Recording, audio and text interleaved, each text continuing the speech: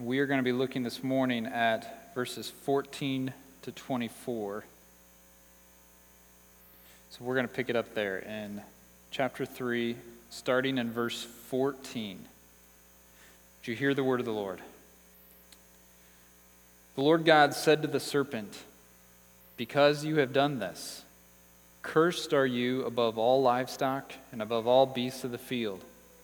On your belly you shall go, and dust you shall eat all the days of your life. I will put enmity between you and the woman, and between your offspring and her offspring. He shall bruise your head, and you shall bruise his heel." To the woman he said, "I will surely multiply your pain in childbearing. In pain you shall bring forth children. Your desire shall be for or contrary to your husband, and he shall rule over you." And to Adam he said, "Because you have listened to the voice of your wife, and have eaten of the tree of which I commanded you, you shall not eat of it. Cursed is the ground because of you. In pain you shall eat of it all the days of your life. Thorns and thistles it shall bring forth for you, and you shall eat the plants of the field. By the sweat of your face you shall eat bread, till you return to the ground, for out of it you were taken. For you are dust, and to dust you shall return." The man called his wife's name Eve, because she was the mother of all living. And the Lord God made for Adam and for his wife garments of skins and clothed them. Then the Lord God said, "Behold, the man has become like one of us in knowing good and evil. Now, lest he reach out his hand and take also of the tree of life and eat and live forever." Therefore the Lord God sent him out from the Garden of Eden to work the ground from which he was taken. He drove out the man, and at the east of the Garden of Eden he placed the cherubim and a flaming sword that turned every way to guard the way to the tree of life. This is the word of the Lord. Amen. Well, as I thought about this text this week, one of the things that came to mind is one of the quirky things, at least I think is quirky about me, is that I have a strange and deep love for severe weather. Now, I'm equal opportunity, like it doesn't matter, snowstorms, whatever, lightning, tornadoes. Now, hear me, I don't want anyone to get hurt, and I don't want property to get damaged, but I just love storms. The bigger, the better. I think in particular thunderstorms. There's something about being able to look out and watch these ominous black clouds roll in and just wondering, what are those clouds going to do? What do they hold? How bad will it be? What kind of power will we see unleashed from those clouds? But one of my favorite parts about the really bad storms, and it's got to be the really bad ones, are those moments when the sky is filled with the massive black clouds, so that the afternoon is as dark as night, and you're like, oh, this is kind of freaky, and this is all going on. But there's all of a sudden these little patches where light bursts through. And the sun catches these little openings, and you get these little glimpses through the clouds of this bright blue sky. And it's so jarring because it's dark and sometimes weird colors, greens and purples. But up there, through these little slivers, you see the sun. And you see bright blue sky. And the way those slivers of sunshine peek through the black clouds always remind us that behind and above the darkness, there's a light shining. The darkness of the storm is not all there is. Though it feels like it. When it's howling and it's beaten down, you're like, oh, this is it. This is the end. But no matter how bad the storm, it will pass, and the light will fill the sky again. And those little rays of sunshine peeking through are glimpses of hope amidst the clouds of darkness. You're like, that's really fascinating, Pastor. When are we going to get to Genesis? Here's the connection. Because our passage this morning paints a similar picture. After Adam and Eve sinned by eating of the fruit that God told them not to eat, dark clouds of judgment roll in. Where they once enjoyed the bright skies of the garden paradise that God had created for them, surrounded by nothing but beauty and provision, living in perfect fellowship with God and with each other, Now, with sin comes a wall of black clouds covering everything. These clouds of judgment hold unimaginable devastation and loss for mankind and all creation. And we're going to look at the judgment that God rains down from these clouds. But even in the midst of this horrible storm, we get glimpses of hope peeking through the clouds of judgment. So here's how we're going to look at our passage this morning. Now, hear me up front. The cool thing about this passage, I think, is that you're going to see hope and judgment sprinkled throughout. So even though there's going to be parts we're going to focus on judgment, you'll see hope. And the parts we're going to focus on hope, you'll see judgment. But here's how we want to look at it. First, we're going to look at 3 storm clouds of judgment on the serpent, on the woman, and on the man. Then we're going to see 2 glimpses of hope, and we're going to end with 1 supercell cloud. Okay? Now, in our passage this morning, we are joining a program already in progress. So we have not started at the beginning. We're just plopping down, like this scene is already active. So let's remember what's going on here. Last week, we saw how the serpent tempted Eve to eat this fruit from the tree of the knowledge of good and evil. And the woman then gave some to her husband, who, after passively sitting by and letting evil slither in and wreak havoc, joined her in eating the forbidden fruit. After their sin, both the man and the woman's eyes were opened to see their guilt and shame. And they responded to their sin by trying to fix things. They said, well, we see the problem. What can we do? So they sewed fig leaves together to cover their shame. And we saw that they hid. And they blamed their sin on those around them. Okay, so that's what's just happened. That's where we're picking it up today.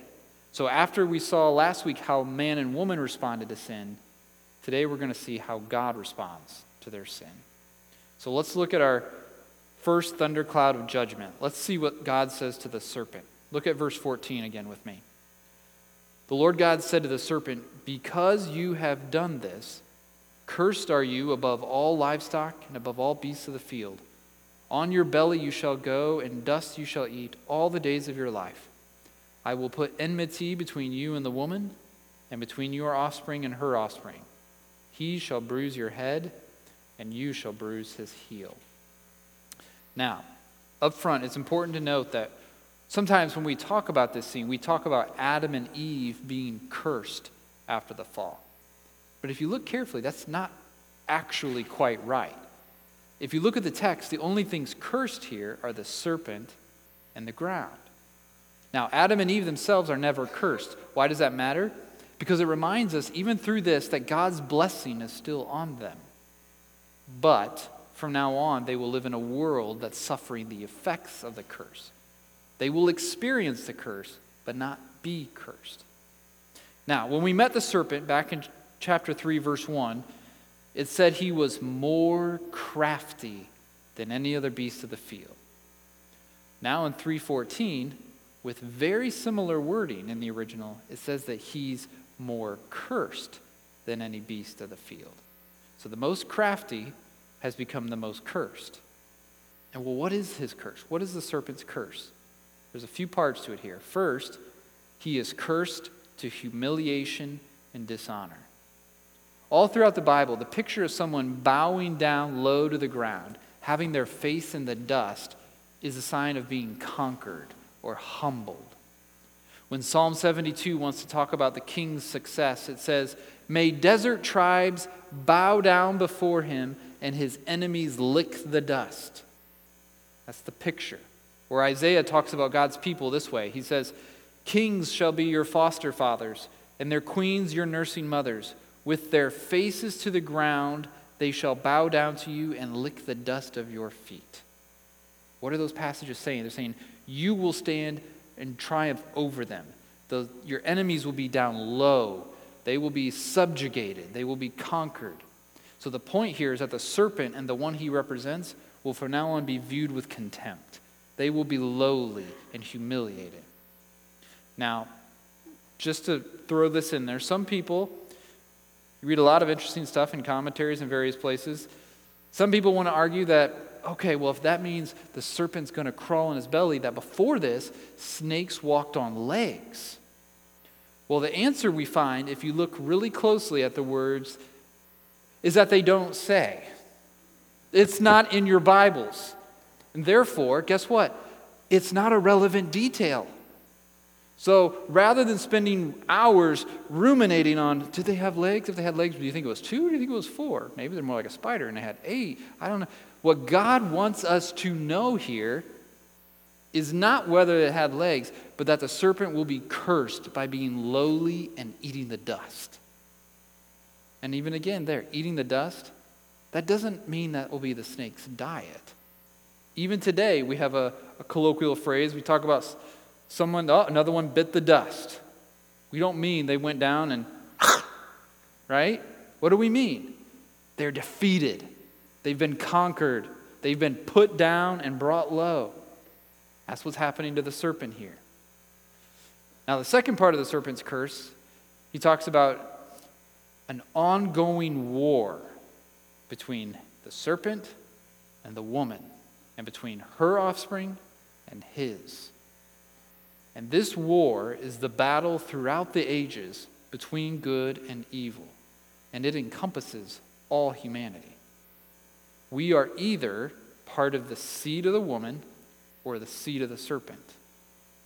And God says here that eventually one particular seed, one particular offspring or descendant will crush the head of the serpent, even though the serpent will cause him great pain. Where it says bruise his heel, the words are actually the same. I know we're used to saying crush the head and strike the heel or bite the heel. Same word, but what's different is where they land. It's okay to get a nip on the heel. It's not okay to have your head stepped on. So we're meant to see one is mortal, one is not. So now the rest of the Bible asks this question. We've got this verse here saying, hey, there's going to be a war between your offspring and her offspring, serpent, and eventually one of her offspring is going to, I'm going to keep saying, crush your head. So now the question is, who's that going to be? Who will this offspring of the woman be? Who will defeat the serpent and undo this curse that we're seeing? And from there, this war between the offspring of the woman and the offspring of the serpent pops up all throughout your Bibles. Let me give you a few, and I'd encourage you, go chase down some more. Here's just a handful. So when God's people are enslaved by a powerful foe, it's no coincidence that their ruler in Egypt, Pharaoh, is represented by a giant cobra on his head. Interesting. When Israel gets its first king, King Saul, his first act as king of God's people is to go to war against a man named Nachash. Do you know what Nachash means in Hebrew? Serpent. So the first king of God's people goes to war against the serpent and his people. When David fights Goliath, there's a word used for Goliath's armor. That's a word used, it literally means like snaky.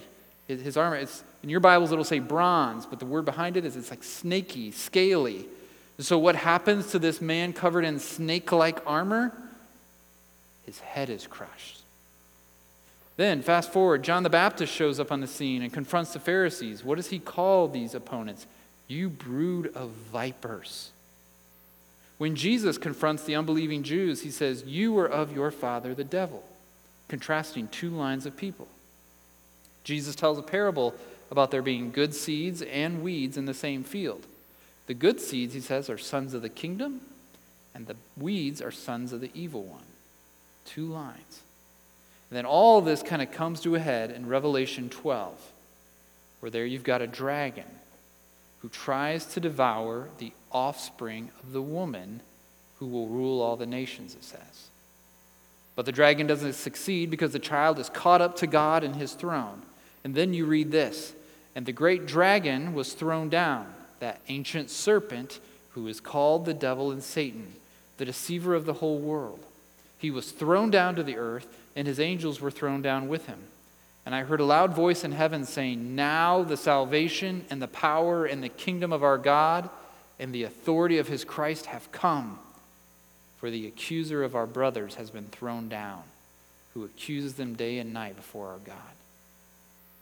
So there's this storyline fills your Bible of the offspring of the serpent versus the offspring of the woman, who culminates in one particular offspring who's going to do mortal damage to the serpent.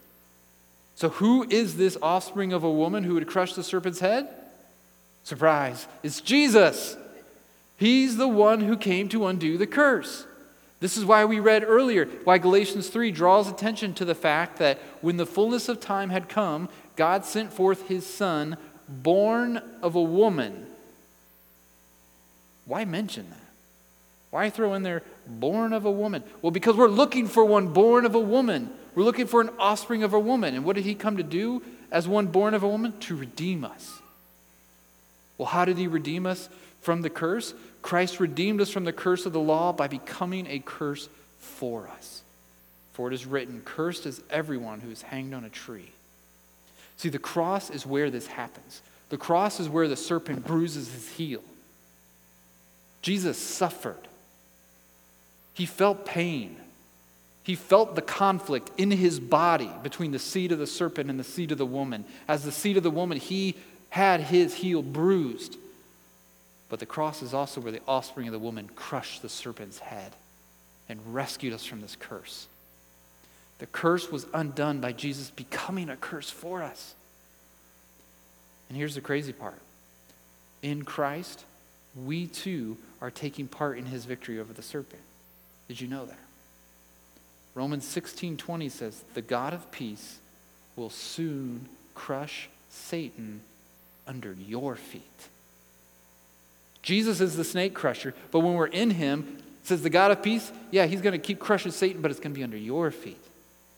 How does that happen? Revelation 12, if we'd kept reading, it says, by the word of their testimony and the blood of the Lamb, they have overcome.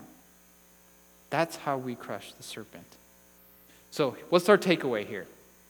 What we need to see from this cloud of judgment on the serpent is that until Jesus returns, there will always be war between the offspring of the woman and the offspring of the serpent. We should expect no less. This is why the biblical writers make it clear, don't be surprised at the fiery trials coming upon you. From Genesis, we're told there's going to be war. So do not be surprised and get upset when they're like, look at how they're treating Christians. Yeah, it's in the first pages of your Bible. This is what we're to expect. You know why? Because still our ancient foe doth seek to work us woe. That one from back there, he's still at it. He's got no new game. He says, I still want to cause woe. And just like we sang, if we in our own strength confide, if we think, okay, we can stop him, our striving would be losing. But we have the right man on our side. Who is he? Christ Jesus, it is he, and he must win the battle. And because of Jesus, we can be free from the curse, and we can renounce Satan and all his ways. That was a regular part of old baptism formulas. And one of the things they would ask a baptismal candidate is, do you now renounce Satan and all his ways? And they say, yes. Why would they do that? Because you're leaving the offspring of the serpent, and you're now an offspring of the woman. You're leaving the domain of darkness, and you're now in the kingdom of the beloved Son. But, hear this. We must all choose sides in the conflict. Nobody's Switzerland, all right?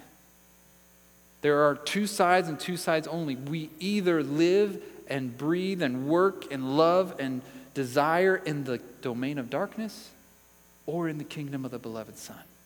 We are either an offspring of the serpent or an offspring of the woman. And because of Jesus, we don't have to stay an offspring of the serpent. The only way to get from one to the other is the cross. But which side are you on? Have you turned from sin and the ways of the evil one and said, no, I want Jesus. I trust that he's the only way I get from one to the other. Whose side are you on? Next, after the serpent, we come to the woman. But before we get to what God says to her, we need to point out something here. One of the things that shows up all over the place in these opening chapters of Genesis is the massive importance of God's design for gender. The equally valuable yet distinct roles that God has given men and women. We saw it when we looked at creation. We saw it when we looked at temptation and the fall. And now here we see it again in God's judgment against sin.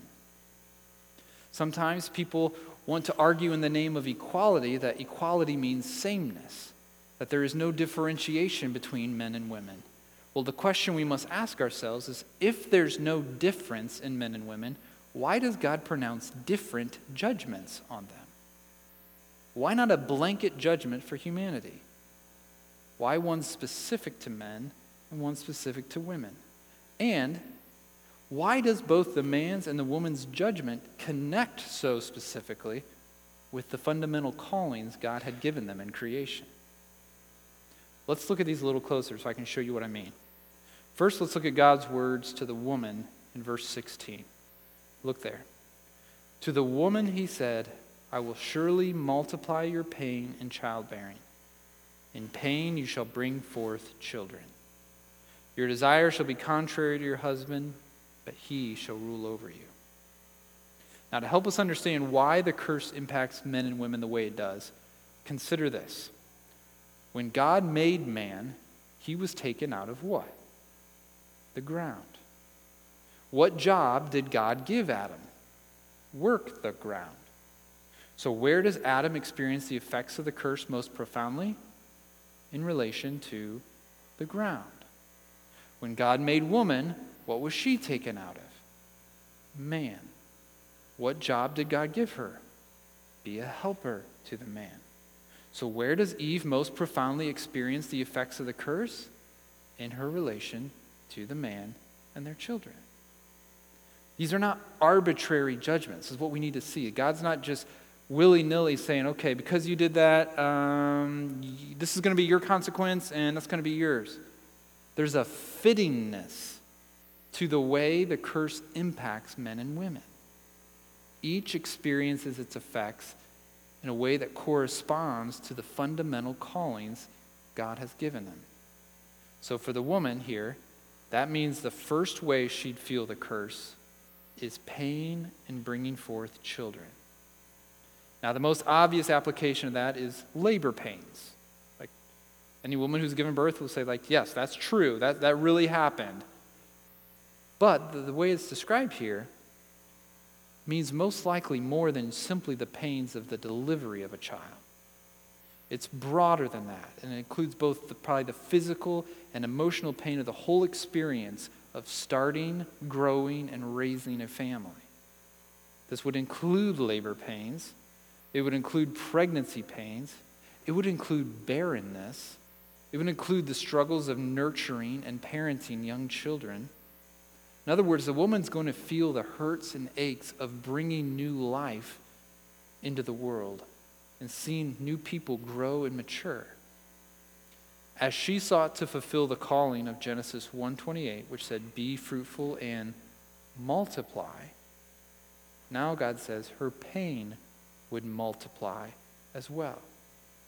She still had her God-given role. Catch that.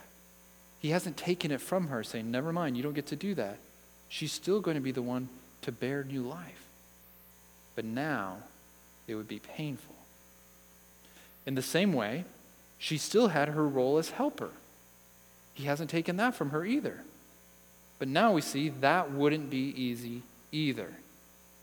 Now, when I read it, I used two different words. Depending on which version of the Bible you have, it either says her desire is for her husband, her desire is to her husband, it is contrary to.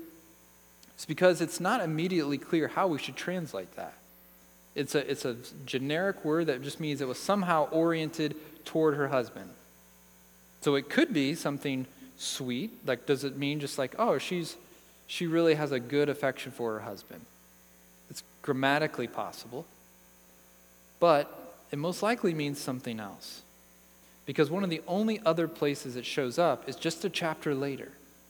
if you scan your eyes over to Genesis 4, verse 7, you see the same ideas show up. Genesis 4:7, God tells Cain, sin is crouching at the door. Its desire is contrary to or for you, but you must rule over it. Same words as back here in chapter 3, saying, your desire will be for your husband, but he will rule over you. So when we study our Bibles, we should always use what's more clear to help us understand what's less clear.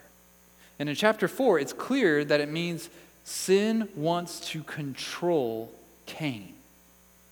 It wants to have its way with him. It wants to get him to do what it wants him to do. So in the same way then, verse 16 is saying that the woman, when it says her desire is for her husband, she wants to have her way with him. She will want to control him, to get him to do the things that she wants him to do. In other words, she wants to challenge and usurp his role as the head, which is exactly what happened when they sinned. Eve stepped out of her role as helper and instead acted as the head. So what we see is that the punishment fits the crime. And when she does that, when she steps out of that role and it says tries to take over and take charge, it says her husband will rule over her. Now again, we're not positive. Could that mean simply that he's going to assert his rightful godly leadership and just say like, no, honey, that's not the way it should be done? Could be. But more likely, the connotation here is that he will rule over her in a domineering, harsh, and oppressive way. So rather than by leading her, by serving and loving her, he will instead distort his role as head by lording it over her. And here, we have the tragic moment when husband and wife shifted from companions to competitors. Each trying to call the shots, each trying to get their way, but neither living out their role the way God designed. Both have distorted what it means to be a man and a woman, a husband and a wife. And friends, this right here, why this matters is this is why marriage is hard. Like, this is why your marriage is hard. This is the source of every marital challenge and conflict. Now, it's not going to look exactly the same in every marriage. You might say, like, well, I don't necessarily feel like I'm always trying to take my husband's role. Or he might say, like, no, I don't feel like I'm harsh with my wife. But in some way, shape, or form, this is the downfall right here. And so this is why there's rampant divorce. This is why marriage is such a big deal. So the question we're left with, okay, if that's what's happening, and God says that's the consequence, is that just the way it's going to be? Do we just consign ourselves and come to grips with the fact that, okay, this is what marriage is going to look like? Will this conflict always have to be there? And praise God, the answer is no. Because Jesus came to redeem marriage too. And when we are in Christ, we repent of these wrong and sinful tendencies, and by God's grace, we move closer and closer to the original design. Think about how the New Testament talks to Christian husbands and wives. What does it say to wives? 1 Peter 3:1, likewise, wives, be subject to your own husbands. Colossians 3, wives, submit to your husbands as is fitting in the Lord. Ephesians 5, wives, submit to your own husbands as to the Lord. Okay, what about husbands? Colossians 3, husbands, love your wives and do not be harsh with them. 1 Peter 3:7, likewise, husbands, live with your wives in an understanding way. Ephesians 5, husbands, love your wives as Christ loved the church and gave himself up for her. So why is it that the New Testament is banging this drum about why are wives told to submit to their husbands? Because due to the curse, their desire will be contrary to their husbands. Why are husbands told over and over to love their wives in a way that's self-sacrificing and not harsh? Because due to the curse, husbands will seek to rule over their wives. And in Jesus, right relationship is being restored in marriage. Loving companionship replaces bitter competition. There is instead joy and fulfillment and beauty as husband and wife live out their God-ordained roles. So just a quick word here. If you're having struggles in your marriage, don't feel like you're the only one. The reality is more marriages are struggling than you would ever dare believe. And there's a spectrum of struggling. We know because of Genesis 3 that marriage is hard. If your marriage is not hard, I don't know what you're doing. But marriage is hard because of the way the curse affects us, because of our own sinful tendencies. So if you're here and your marriage is hard, know that you're not alone, and don't go it alone.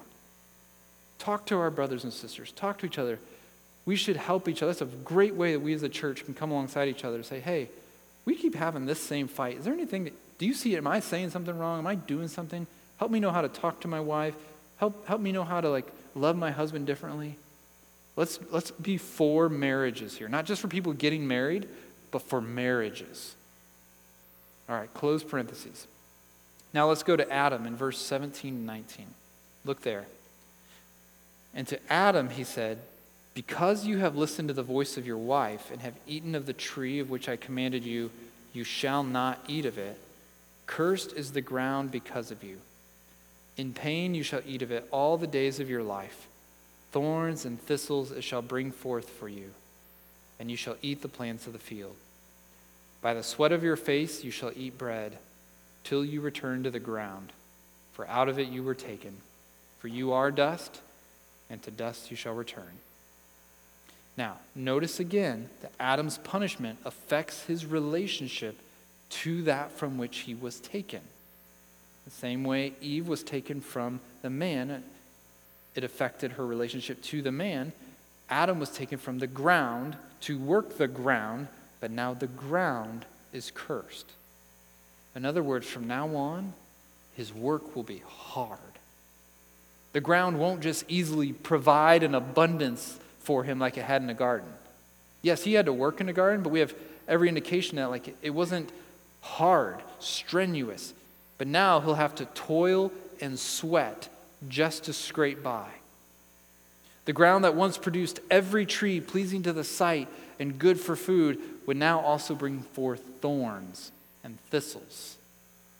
And just like Eve still had her role as childbearer and helper, but now that would be painful, Adam too, we see, still keeps his role as worker and breadwinner, but now providing for his family is going to be painful. That same word pain shows up for both man and woman. And this struggle for survival, it says, would last his whole life. Which brings us to the other part of his curse. That life would eventually end. He would die and return to the ground from which he was taken. Dust to dust. That was not supposed to be the way it was. There was supposed to be this unbroken, unending, joy-filled fellowship, and yet God says, okay, now you're going to go back to that from which you came.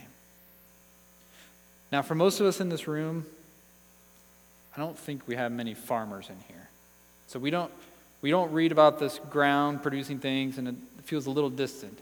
But the reality is we all feel this curse. This curse is the reason that any of our work is hard. It's the reason why computers crash, why machines break down, why sales are slow, why that client won't get back to you, why things don't just work the way they're supposed to. All that, it's right here, because the ground is fighting back at us. The world around us is cursed. Romans 8 describes it this way. It says, for the creation waits with eager longing for the revealing of the sons of God. For the creation was subjected to futility. Ever feel that? Ever just feel like everything you do and everything around you, this is futile. It's not working. It's busted and broken. The creation was subjected to futility, not willingly, but because of him who subjected it, in hope that the creation itself will be set free from its bondage to corruption and obtain the freedom of the glory of the children of God. For we know that the whole creation has been groaning together in the pains of childbirth until now. Oh, I love that picture, because it puts words to what we sense out in the world. That just everything about the world, there's a groaning. It's just you don't even know what words to say. It just, you feel it, that something is not right. Creation itself, it says, is groaning. It says, why don't I work? Why can't I be all that God made me to be? Well, the good news, it says, when Jesus comes back and makes all things new, we will finally, for the first time, see a world that is filled with blessing and free from curse. Can you imagine? Can you imagine that if this world that we know and live in, if this world that groans under the curse now can still be so beautiful, still take our breath away, still amaze us, what will a creation set free from its bondage to corruption be like? We love the broken version. What if we actually see the fixed, healed, restored, renewed one? But even better than that, what will life be like that's free from the threat and presence of death? Because it says Jesus redeems us from the curse of death. So that now death no longer gets the last word. Yes, we still die. Every funeral you go to is a reminder of the curse that our sin has brought. I hope that goes through your mind. Every time you set foot in a funeral home and you see a casket, curse. This is curse.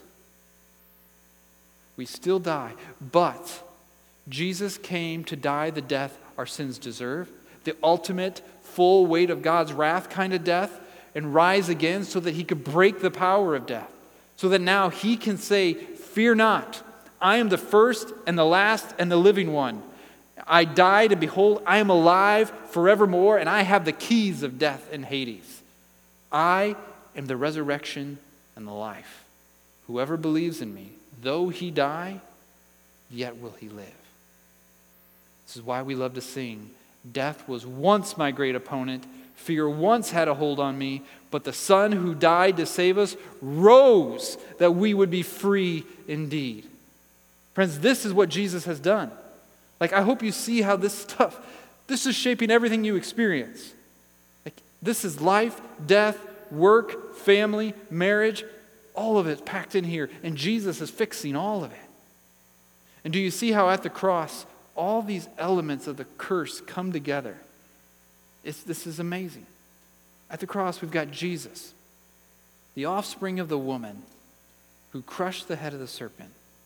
He labors strenuously in prayer in the garden, so hard that he sweats drops of blood. He then wore the curse on his head in the form of a crown of thorns as he went to the tree to undo what happened at the first tree. He died and was buried in the dust, but then rose victorious as the curse breaker. Friends, this is our Jesus. He is the one who will make all things right and save us from all that our sin has caused and deserves. Oh, this is good news. So those are our three storm clouds of judgment. Now, obviously, especially there at the end, there was great hope mingled in there. But I want you to now, let's look more closely at two glimpses of hope in verses 20 and 21. First, verse 20. The man called his wife's name Eve because she was the mother of all living. Now, we can just read right past this and be like, well, why is that hopeful? It's hopeful because it means they weren't going to die yet. It wasn't all over for them. If she's going to be the mother of all living, well, that means she's going to live long enough to have children. They would see life and offspring. God had told them, you will surely die, but he's graciously postponed it. And Adam's words here show us that he believes God's promise. When he just heard a few verses earlier God say there's going to be conflict between the offspring of the woman and the offspring of the servant, one commentator basically said that like it's almost as though you can picture Adam when he hears that, saying there's going to be conflict, Eve, or serpent, between your offspring and the woman's offspring, and Adam's got his head down, and all of a sudden he hears, offspring? Did he say offspring? We don't have offspring. If he says there's going to be offspring, that means we're not going to die yet. We're going to have children. And this is Adam showing his faith in that word of God, saying, I'm going to call your name Eve which the word in Hebrew means living or life-giving one, because God just told us we're going to have kids. I believe what God just told us. So the first glimpse of hope is ongoing life and offspring. The second is in verse 21. And the Lord God made for Adam and for his wife garments of skin and clothed them. Now remember, they had been originally naked and unashamed. Then they sinned and their eyes were opened to see their guilt and shame. So they try to cover it up. They try to make their own garments of fig leaves. But look at God's mercy here. He sees how insufficient their best efforts to cover their sin were. And what does he do? He doesn't say, seriously? I can still see everything. Like, that's not a covering. He doesn't scold them, doesn't abandon them, say, not only did you sin, you tried to cover it up, and look where that got you. No, he looks at their feeble, weak efforts and says, no. I'm going to make you a better covering for your shame. One not made by them, but by him. And what does it require for God to provide this covering? It required death. An animal had to be sacrificed for God to cover his people's shame. The covering that belonged to the animal, this animal's skin, had to be given to cover his people instead. And here we get just the faintest whisper of the sacrifices to come, leading most ultimately to Jesus' sacrifice. There, in Jesus' sacrifice, he did what all our best efforts couldn't do. He gave us his own righteousness to cover our shame and guilt. After we try to do our own righteousness and say, I got these fig leaves, God, God doesn't just abandon us and say, really? That's your effort? Instead, he says, I've got a better covering for you. One that will last. One that will fully and forever cover your sin and your shame and your guilt. Not only that, the words here that talks about their garment and being clothed, these words are most often used to describe the garments that priests wore. If you remember back in chapter 2, we spent a long time talking about how God made man and woman to be priests in the garden temple. Here we see God restoring their roles by providing their new priestly garments. Just as one day in the new earth, as God's kingdom of priests, we will wear our white robes washed in the blood of the Lamb. I hope you're seeing what mercy of God. But now, we come to one last storm cloud. And it's the supercell. Supercell, if you don't know the storm, it's like this nasty, big old storm. This is the worst of the bunch. Look at verse 22. Then the Lord God said, behold, the man has become like one of us in knowing good and evil. Now, lest he reach out his hand and take also of the tree of life and eat and live forever. Therefore the Lord God sent him out from the Garden of Eden to work the ground from which he was taken. He drove out the man, and at the east of the Garden of Eden he placed the cherubim and a flaming sword that turned every way to guard the way to the tree of life. So as we've looked at this passage, we've seen lots of horrible consequences because of our sin. Its effect on marriages, childbirth, jobs, everything. But here is the worst thing that happened at the fall. We lost access to God's presence. Adam and Eve are expelled from the garden. Now notice that it says Adam still has his role to work the ground. Did you catch that? He still has that. But remember, his original role was to work and keep. While he still has to work it, instead of keeping the garden, now he is kept from the garden by angels with a flaming sword.